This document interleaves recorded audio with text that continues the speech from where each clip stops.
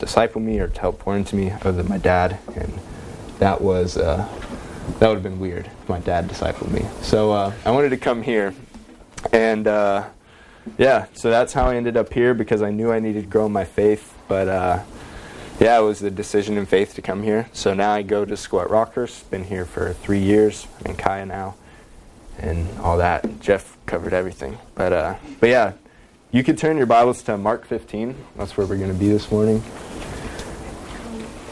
But yeah, I've been here 3 years, and I've been doing ministry here for 3 years. Doing Bible study at Rockhurst for 3 years. Been discipled, and it's a constant thing. Just God keeps stretching me and keeps pushing me, and keeps trying to put me up to new things. And so it's never ending. So that's really what we're going to be talking about this morning. How to stay resolved in your faith, because it can be hard sometimes, whether or not you've moved a lot, going from school to school, or whatever your story is. Everyone's got their own path that they're on. Everyone has their own obstacles that they face, and everyone has their own things that try and distract them from their faith. And we're going to talk about how to be resolved in your faith, and we're going to look at Mark 15 to do that. So that's the theme of our message. I'm going to pray real quick, and then we get into it.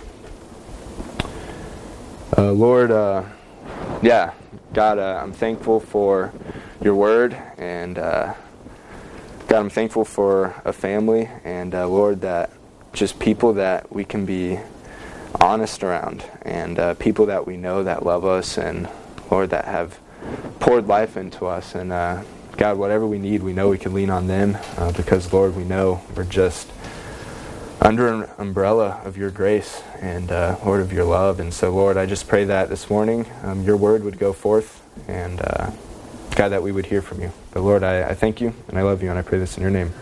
Amen. So we got Mark 15. Sweet. All right, we're going to do some reading. We're going to be in verses 1 through 15. But pay attention, because I'll have some questions for you at the end of reading it. All right. Verse 1, And straightway in the morning the chief priest held a consultation with the elders and scribes and the whole council, and bound Jesus, and carried him away, and delivered him to Pilate. And Pilate asked him, Art thou the king of the Jews? And he answering said unto him, Thou sayest it. And the chief priest accused him of many things, but he answered nothing. And Pilate asked him again, saying, Answerest thou nothing? Behold, how many things they witness against thee. But Jesus yet answered nothing. So that Pilate marveled. Now at that feast he released unto them one prisoner, whomsoever they desired. And there was one named Barabbas, which lay bound with them that had made insurrection with him, who had committed murder in the insurrection. And the multitude crying aloud began to desire him to do as he had ever done unto them. But Pilate answered them, saying, Will ye that I release unto you the king of the Jews? For he knew that the chief priest had delivered him for envy. But the chief priests moved the people, that he should rather release Barabbas unto them. And Pilate answered and said again unto them, What will ye that I shall do unto him whom ye call the king of the Jews? And they cried out again, Crucify him. Then Pilate said unto them, Why, what evil hath he done? And they cried out the more exceedingly, Crucify him. And so Pilate, willing to content the people, released Barabbas unto them, and delivered Jesus, when he had scourged him, to be crucified. All right, so what's going on here? What characters, what people do you guys see? You guys could shout them out. All right, we got Jesus. So he's quiet. He doesn't really say a word throughout the whole thing. He's just silent basically through the whole matter. All right. Pilate. Pilate, yeah, Pilate. So he's a politician. He's a governor. He's like the Trump or Biden, whatever you want to say, of this town. And he's deciding what to give the people. He's basically up to their request, and he's doing what they ask. All right, we got Jesus and Pilate. We got a multitude, right? So the multitude we see is communicating with one another, and they're the ones wanting to crucify Jesus. Who else? We got Barabbas. So he's the other prisoner. So at this feast, there's two prisoners. We got Jesus, and then we got Barabbas. And Barabbas is another one that they're thinking to release. Is there another? King of Jews. That'd be Jesus as well. Good point. We got two Jesus. There's one more. Yeah, we got the chief priests. So they're envious. They're in the crowd just speaking lies and whispers to the people. All right? So we got some context of the people there. So Jesus, before this event, he was arrested, and now he's standing in front of Pilate being judged. And he's accused of calling himself the King of the Jews, which the Jewish law saw was blasphemy. And they see it as a threat to the Roman government because they're saying, this guy's calling himself the King of the Jews. He might gain followers and overthrow our government. So he's a threat. So that's why he's up here. And Pilate is the person who has the power to crucify, to kill Jesus. No one else really has that power. Pilate is the head of this town, and so he has the say. All right, so we're caught up with some of the context of what's going on, and I think now we could go ahead and dissect the passage. What we're going to do is we're going to look at each of these characters. We're going to look at Jesus and Pilate and the multitude, and we're going to see whether or not they're resolved in their faith, or resolved in general. And so that's the direction we're heading. But first, you can go to the next slide. Let's establish what resolved even means. Also, this is Pilate over here. This is Jesus. These are the chief priests over here squabbling in the multitude. I thought that was pretty cool. But so resolved, if you search it in Google, it's just it means being firmly determined to do something. That's what a quick Google search will give you. But we'll uncover more about this definition and see it in the lives of people, or we won't see it. We'll get to learn from people. All right, so the first person we're going to look at is Jesus.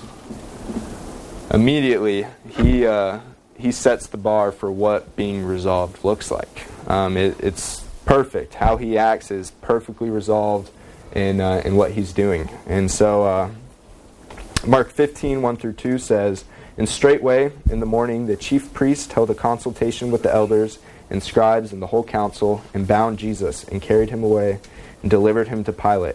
And Pilate asked him, Art thou the King of the Jews? And he answering said unto him, Thou sayest it."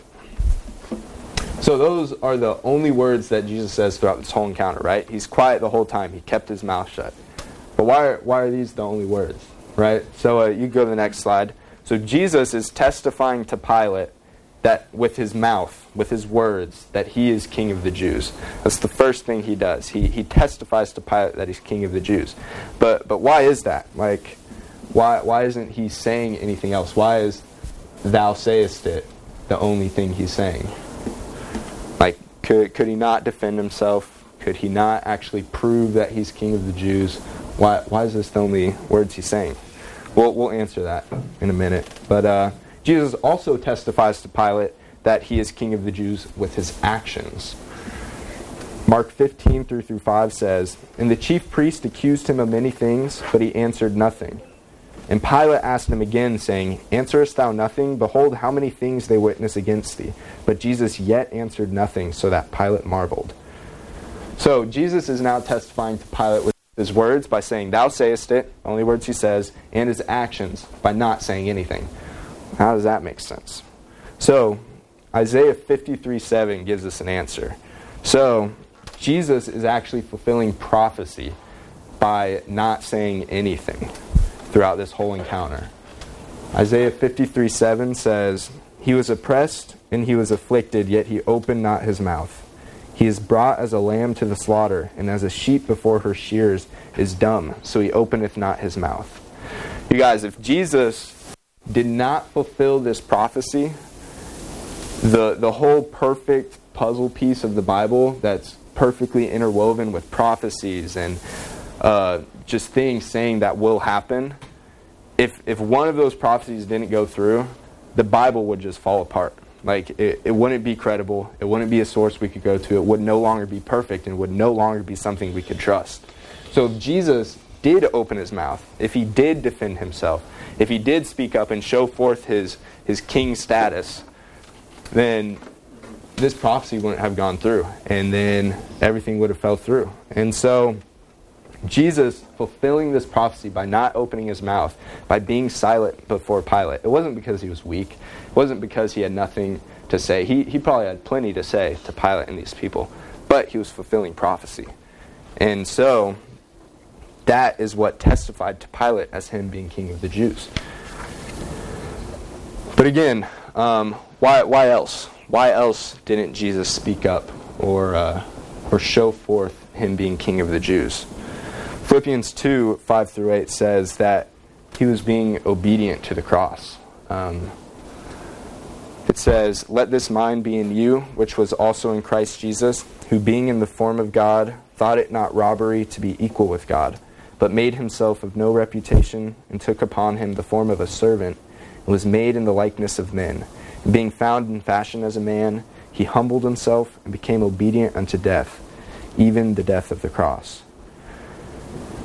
You guys, Jesus knew his role.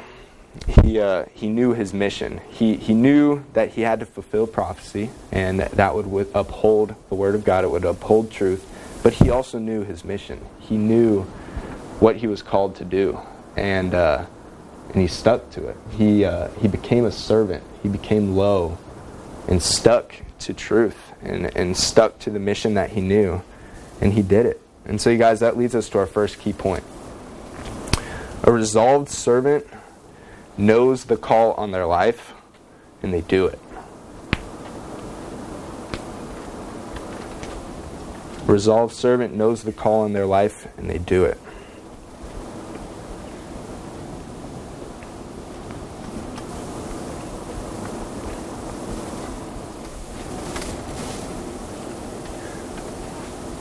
Now this is the perfect example of what being resolved looks like. Jesus had every right to speak up. He had everything to say, and he could have done several things to show forth his kingly status, but he said nothing. He was resolved in his faith because he was obedient to the Lord. He was obedient to the cross.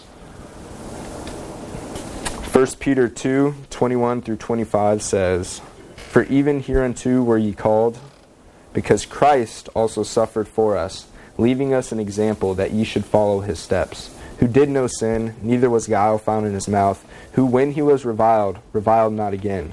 When he suffered, he threatened not, but committed himself to him that judgeth righteously, who his own self bare our sins in his own body on the tree, that we being dead to sin should live unto righteousness, by whose stripes ye were healed.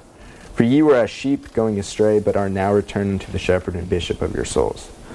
So guys, in review, Jesus, he was resolved in both his words and his actions. And that is what we are called to do as well, to be resolved in our faith in both our words and our actions. All right? So, we got the 10 out of 10, the perfect score. We got the bar set for us of what being resolved looks like. And it basically goes downhill from here. But we got Pilate up next. We're going to look at Pilate. Verses 6-7. It says, "Now at that feast he released unto them one prisoner, whomsoever they desired. And there was one named Barabbas, which lay bound with them that had made insurrection with him, who had committed murder in the insurrection." All right, so Jesus is at this feast in front of Pilate, and tradition at this feast is to set free one prisoner. So we got two prisoners. We got Barabbas on one hand, and we got Jesus on the other hand. We're making sense? Pilate is over here, who can now set free one of these people. And so let's, for fun, just compare the track record of these two people. Let's compare Barabbas' track record to Jesus' track record. So Barabbas, it says, he made insurrection. Does anyone know what insurrection means? Wait, what? Yeah, there you go. I wasn't that smart. I had to search it and look it up. But insurrection is a riot. So Barabbas was a part of this riot and a part of this revolt against with some crowd of people, and he was stirring up people in this riot. And that in itself is bad enough, but he committed murder in this riot. So we know why Barabbas is up here, because he's a literal murderer, and he stirred up people in this riot. And then we got Jesus, claiming to be king of the Jews. He's seen as a threat to this Roman government, and they see him as someone who could gain followers, overthrow the government, whatever. They see that as a threat. And so that's why he's up here, because he said a few words that he's king of the Jews. So you can play devil's advocate and you can see maybe why he should be up there. But what isn't said in this passage, but in passages before, is he's unlawfully brought before Pilate. He's arrested without reason. People come and ambush him and arrest him without reason. He's put on a Jewish trial secretly in the house of someone. It wasn't made public. Those trials should have been public, but it wasn't made public, so he's put on a Jewish trial in secret. And he's accused privately within that house. And so just a small group of people, not even the full council is there, that put him on trial. And then elevated this case up to the Roman government, where he now stands before Pilate. Several things that was unlawful for him to get to the place he's at now. But we got Barabbas, a murderer, and then we got Jesus being falsely accused and unlawfully there. Let's keep reading. Verse 8 says, "And the multitude, crying aloud, began to desire him to do as he had ever done unto them. But Pilate answered them, saying, Will ye that I release unto you the King of the Jews? For he knew that the chief priests had delivered him for envy." So who do the bad guys sound like in this passage here? Chief priest, yeah. Because it says, "For he knew that the chief priests had delivered him for envy." So already Pilate is noticing that Jesus might not be worthy of death. He's looking at the track record too. He's just saying he's king of the Jews. Like, that doesn't seem like much worthy of death. But he also goes further to see the track record, and he sees the root issue of this problem. He sees the root issue of why Jesus is up here. He notices that the chief priests want to kill Jesus out of envy. All right? So, anyone know what envy means? We're going to look more into it. But what does envy mean? Jealousy. Yeah, it's like a jealousy. It's like wanting to be like this other person, wanting what they have. But let's do a quick word study on it anyway, see what the Bible says. So Proverbs 27:4 says, "Wrath is cruel and anger is outrageous, but who is able to stand before envy?" Like wrath, you could square up with. It's just cruel. Anger, it's outrageous, but you could still probably take anger. Envy, though, it's undefeated. Like you can't stand against envy. It's the Mayweather of badness, I guess. But you can't stand before envy. It's like the top of the top. So we see envy a lot through the Bible and a lot of examples of people in the Bible. So let's consider Joseph's brethren who sold him into slavery. It says in Acts 7:9, "And the patriarchs were moved with envy and sold Joseph into Egypt, but God was with him." So out of envy, these patriarchs sold Joseph into slavery because they wanted something that he had. Consider the apostles' persecution.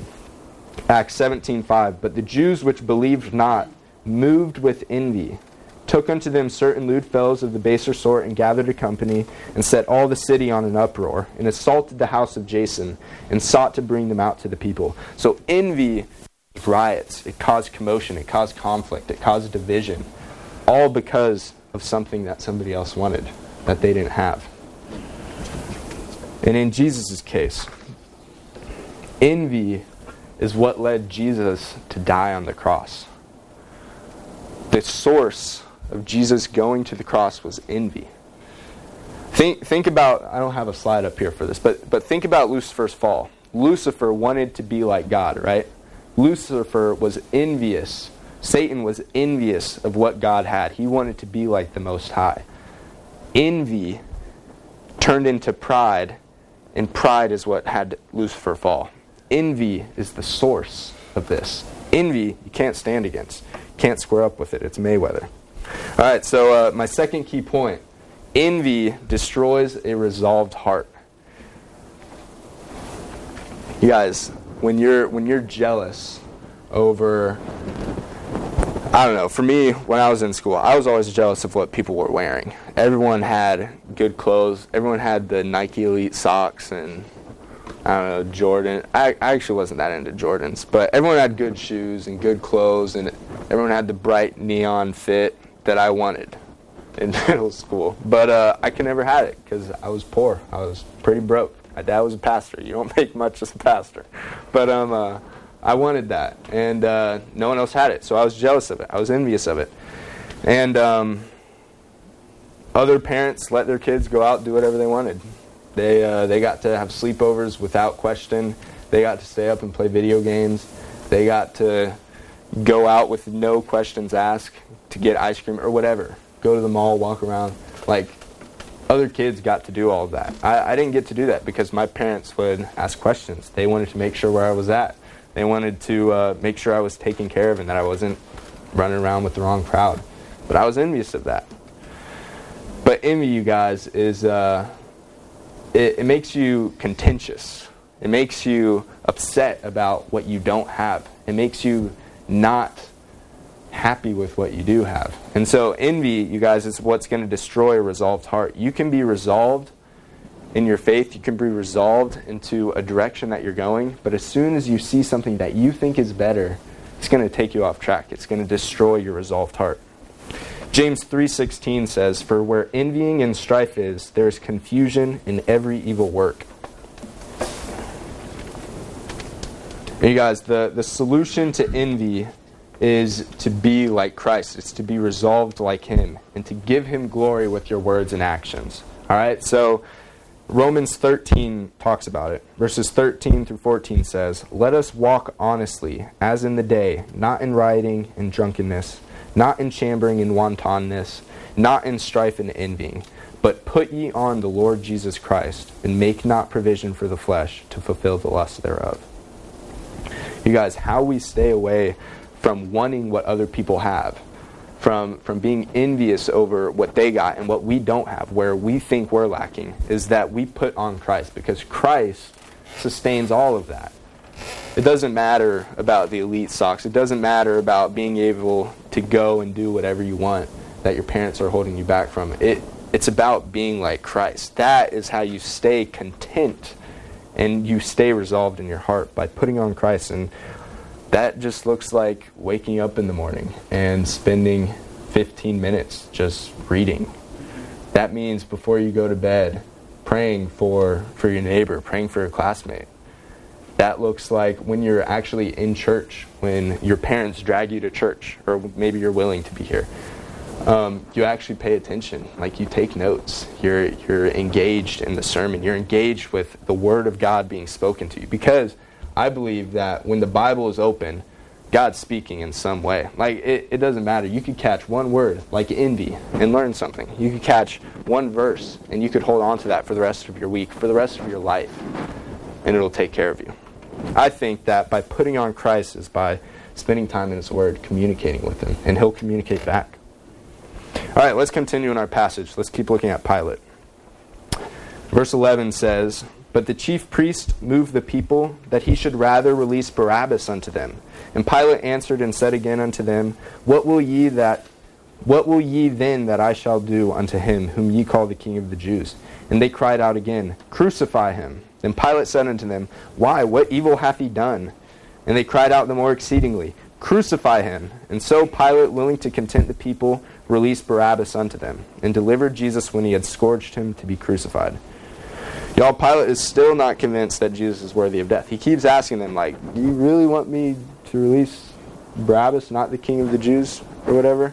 He doesn't see the evil that Jesus has done. He's not bought by it. So you guys, if it was up to Pilate, if it was just Pilate in a room with Barabbas and Jesus, Pilate probably would have released Jesus. He would not have killed Jesus. But Pilate wasn't in a room alone with them. He had a group of people, a group of influencers that he wanted to please. Y'all, Pilate had a flaw in his character that led to the death of Christ. And this flaw in his character was that he was a people pleaser. Pilate was willing to content the people. And just so happens, I am a people pleaser. I acquired this trait basically through moving around a lot. Not a good trait, not something you want to have. But I was thinking about it not long ago, but every year in middle school, I was in a different school. So in 6th grade, I lived here. I went to a school in Kansas. I moved to Tampa, to one area of Tampa called Palm Harbor. 7th grade, I was in a school there. Then we moved to a different area in Tampa. 8th grade, I was in a different school. For my 6th, 7th, and 8th grade years, I had a new group of friends and a new group of people that I had to introduce myself to and a new group of people that I was getting acquainted with just because I moved around a lot. So for 3 years, I was in a different school. And so jumping from school to school and going from city and state to a different city and state, I realized that the quickest way to get people to like you was basically just to do what they're doing. And so if someone liked soccer, like you guys guessed that I like soccer, I actually do not like soccer. Soccer is like you lied to us. Soccer is like the worst sport ever. Like, I don't know, I'm sorry, but like, I'm sorry, Ashton, but I don't know. Like, you're just running back and forth, and like you get maybe one goal throughout the whole game. Yeah, you can't use, like, my feet are so, like, how do you, like, your toes can't grab or anything. Like, I do not like soccer. But anyways, if I noticed that if people were playing soccer and I wanted to be friends with them, I would jump in and start playing soccer with them just so that they could like me. If people were liking video games or whatever, I would jump in and watch Twitch and learn about that video game so that I could be friends with them. And yeah, so like at first, it's nothing. Like, it's just playing soccer. It's just watching some video games. But like you could quickly see that you could find yourself in a lot of trouble in doing this. And so as you grow older, more and more things that people are doing, you're going to realize aren't good things. And so soon enough, I find myself at parties. I find myself drinking alcohol. I find myself in places I shouldn't be. I find myself obsessed with people liking me, and obsessed with popularity, and obsessed with just attention from people. And it got me in the wrong places. And I'll be honest with you, I got everything that I wanted. I wanted to be friends with those people. I wanted them to like me. I got what I wanted. I got everything I wanted because I figured out the game. Like, I figured out how it worked. I figured out that if they like soccer, I'll play soccer. If they like video games, I'll play video games. Whatever they're doing, I figured it out. Like, I cracked the code. But you guys, it left me miserable. Like, in my relationship with the Lord, it left me miserable. Like, I knew everything that I was doing, all those wrong situations I found myself in, I knew it was wrong. I knew that what I was doing was disobedient, and I knew I had conviction. I was swimming in it. I was swimming in conviction. Like, it just leaves you miserable. But I had everything I wanted. I had the friends I wanted. I had the crew I was running with. I had the sports. I had everything. I had the popularity. Whatever I wanted, I had it. But it left me miserable. And I knew I needed to accept the grace of God and get right with Him. I knew that the only way to get out of that, to get out of that miserable feeling just all the time, like I was happy and whatever, doing what I wanted, but it was so quick, it was so fleeting. Like, after I had that game or whatever, after whatever it was, like, it was so fleeting. Like, and it just left me miserable after. I lay in bed at night and just thinking about just stuff. I don't know, what do you think about in life when you're that old? But I was just thinking, I was miserable. And I knew I needed to accept the grace of God and get right with Him.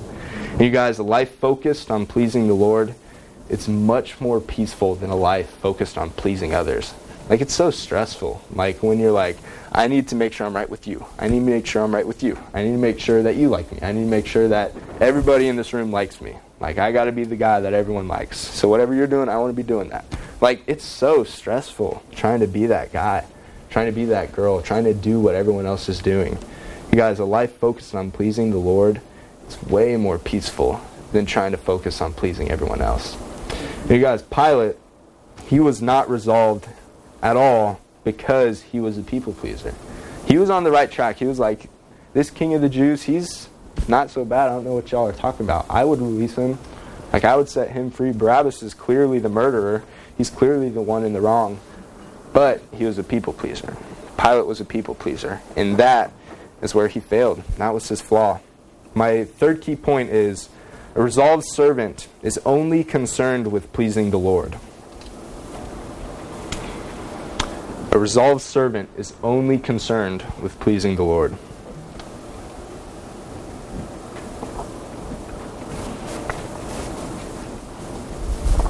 Galatians 1:10 says, "For do I now persuade men or God?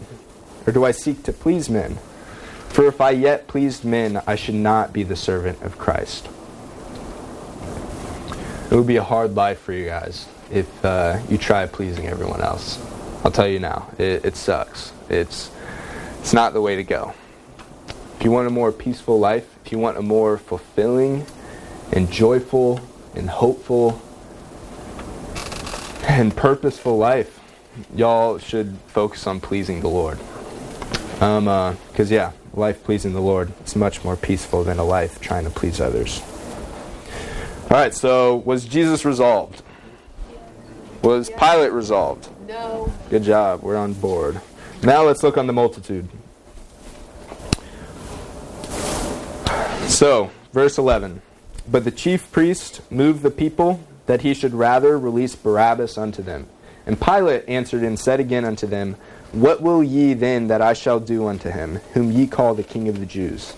And they cried out again, Crucify him. Then Pilate said unto them, Why, what evil hath he done? And they cried out the more exceedingly, Crucify him. So, does the multitude sound like a bunch of good guys? No, right? They don't sound like good guys here. But let's look back just 5 days prior to this moment. 5 days prior. Let's look at what the multitude is saying here.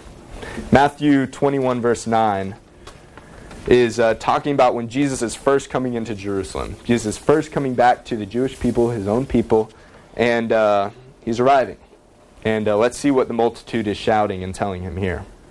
And the multitudes that went before and that followed cried, saying, Hosanna to the Son of David. Blessed is he that cometh in the name of the Lord. Hosanna in the highest. So, does the multitude sound like a bunch of good guys here? Yeah, like they're happy. They're giving Jesus this glorious, triumphant entrance. They're laying down palm branches. They went and got a donkey for him to ride up on. Like, they're giving him some good hospitality. So the multitude sounds like good people here, but it doesn't make much sense. Like what changed? What from 5 days prior, just days prior to the moment when they're shouting, Crucify him? What changed? Why did the multitude change the cry of their heart? Well, for one, the multitude was easily impressionable, right? The chief priests, as we saw, they're envious. They didn't like Jesus. They did not like him returning. They were displeased. Just a few verses after Matthew 21:9, in verse 15 it says, And when the chief priests and scribes saw the wonderful things that he did, and the children crying in the temple, and saying, Hosanna to the Son of David, they were sore displeased. So already we see the chief priests just upset. We see them envious, as we already talked about. And the chief priests were in the midst of this crowd, and they were whispering to them. They were telling them these lies. They were making them seem to be against Jesus. It says, But the chief priest moved the people that he should rather release Barabbas unto them. So the multitude was so easily impressionable. They didn't have their guard up. Whatever they were hearing, they were just accepting and going with. They listened to the voices of the chief priest among them in the crowd, and they allowed their opinions, their ideas, to move them. So it's clear that this multitude, they had one mindset in one way, saying Hosanna in the highest. But then in another way, they had a different mindset. They were saying, Crucify him. At one moment they're for Christ, at another moment they're against Christ. The cry of their heart changed. Y'all, does the multitude sound resolved in this moment? No, because 5 days earlier, they're all about it. They're all about the work. They're all about Christ returning. They're joyful. They're excited for him. And another, they're not. They were not committed to respecting Jesus as king, as they said they were in just a few days ago. So that leads to my fourth key point. A resolved servant cannot be double-minded. You can't have one mindset one day and another mindset another day and expect to live a life fulfilling and resolved. You can't do that. You can't have two mindsets. I was just thinking about this during worship. I don't know why I started thinking about this, but like when you're on a car ride and you really got to go to the bathroom, like you're holding it, like you're crossing your legs, you're wiggling around, you got to go. Like the last thing you want people talking about is waterfalls or rain or drinking water. Like the last thing you want to talk about is liquid. So everything in your mind is like, don't think about waterfalls. Don't think about waterfalls. And so you start thinking about your grandma. You start thinking about road signs. You start thinking about you start thinking about anything else but the fact that you have to go to the bathroom. If you have a mindset of needing to go to the bathroom and thinking about waterfalls and rain and all that, but then you got this, like my point is, maybe this is a bad illustration, but my point is you want to have a single mindset in that moment. You don't want to be thinking about anything else, because if you start thinking about it, you're going to start going down that way. So in that moment when you're on the road trying to drive, you have a mindset of, I just need to be focused on not having to go to the bathroom right now. If I need to go to the bathroom, I would just think of myself. Yeah. See, you just got to think about something other than waterfalls. But, yeah. James 1:8. Let's look at the Bible, not having to go to the bathroom. James 1:8 says, a double-minded man is unstable in all his ways. You can't trust a double-minded man. You can't trust a double-minded crowd. If you are having a double-minded mindset, where in one way, I've always been told and thought about it like this, compartmentalizing your life. So at school, you're one way. At school, you're the popular jock or whatever. You're the quiet, studious person. And at school, you're one way. Then you get to your family, and the other way. At home, you're really sweet with your sisters. You're really sweet with your brothers. Whatever it is, the opposite. You're really horrible with your brothers and sisters, but at school, you're really nice to everyone else. Like you're compartmentalizing your life. And then you get to church, and then you're all holy. And then you're all, yes, Jesus, all that, right? You compartmentalize your life. So that would be double-minded, because you're not the same way in everywhere you are. A double-minded man is unstable in all his ways. You can't trust a double-minded man. So what is the alternative? To be single-minded. So how you avoid the unstableness, how you avoid the unstableness, you got to be single-minded. Philippians 3:13-14 says, Brethren, I count not myself to have apprehended, but this one thing I do, forgetting those things which are behind, and reaching forth unto those things which are before. I press toward the mark for the prize of the high calling of God in Christ Jesus. Y'all, it's like when you're running a race. Ken, you could probably speak to this. The one thing you're thinking about when you're running a race is that finish line. You're thinking about the finish line. You're not thinking about what's for dinner. You're not thinking about what my friends over here are doing. You're thinking about that race. Like, you got to finish. For one reason or other. You might hate running or whatever, like me, but you want to get done with it, or you're ready to win this thing or whatever, right? That's all you're thinking about. You're not thinking about something else. That's the same way. That's what's described here, how we are to focus on our relationship and our faith with the Lord. We don't get distracted by the voices. We don't get distracted by what our friends are calling us to do. We're focused on the Lord, and we're focused on pleasing Him and Him alone. All right, you guys, so we have Jesus. Was He resolved? Yes. Good. We got Pilate. Was he resolved? No. Why wasn't he resolved? There you go. Envy. Yeah. And the multitude, were they resolved? No. Why weren't they resolved? Again, they were envy. They were double-minded. That's right. All right. So in conclusion, let's look at this 4-step plan of how we live a resolved life in servanthood to the Lord. All right, so the first one is we got to answer the call on your life. And you guys know you have 2 calls on your life. The first call on your life is a call to salvation. And I bet some of us here have not answered that call. A call that is saying, Christ died for your sin. He loved you so much. He didn't say a word. He was silent the whole time because He loved you.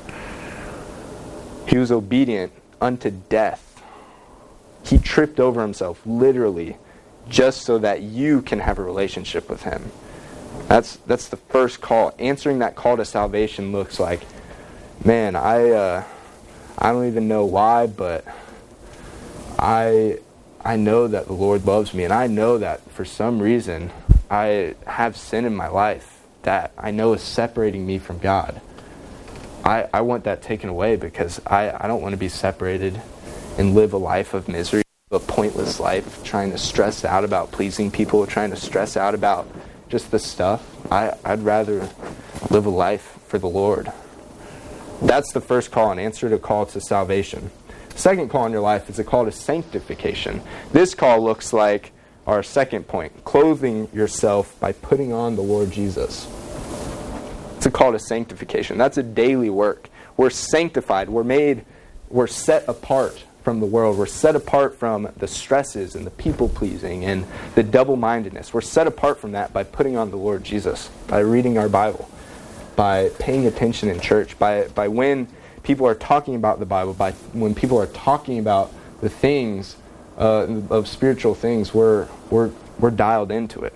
We're ready to put on Christ. We're ready to become more like Him. That's the second thing. Third, we ought to focus on pleasing God, not others, because we saw that where that ended up. It's stressful. It's not easy to do. And fourthly, we have to be single-minded. We can't be double-minded in our thoughts. We can't be this way in one area, this way in another area. Man, you got to pick how you're going to live your life. You got to do that. And I'll tell you, the most peaceful and most accomplishing way to live your life is by living a life for the Lord. And so, you guys, that is how you live a resolved life, just through the view of this passage. And if you guys have something to deal with, I know you don't know me, but you can come grab me, talk to me about stuff. But I'd be glad to tell you about more stories about me in high school, or about stories of me and Jeff and how we caught toads and frogs and went skimboarding and driveways and all that stuff. But yeah, I'd love to talk to you guys. And I know that Jeff and Kylie and Jake and just anybody in here, they'd love to talk to you about what you're dealing with, because it's worth being right with God. You can continue in your misery and continue just living a life apart from Him, but it's going to get you nowhere. It's better to get right with Him. But yeah, that's all I had, guys. Thank you.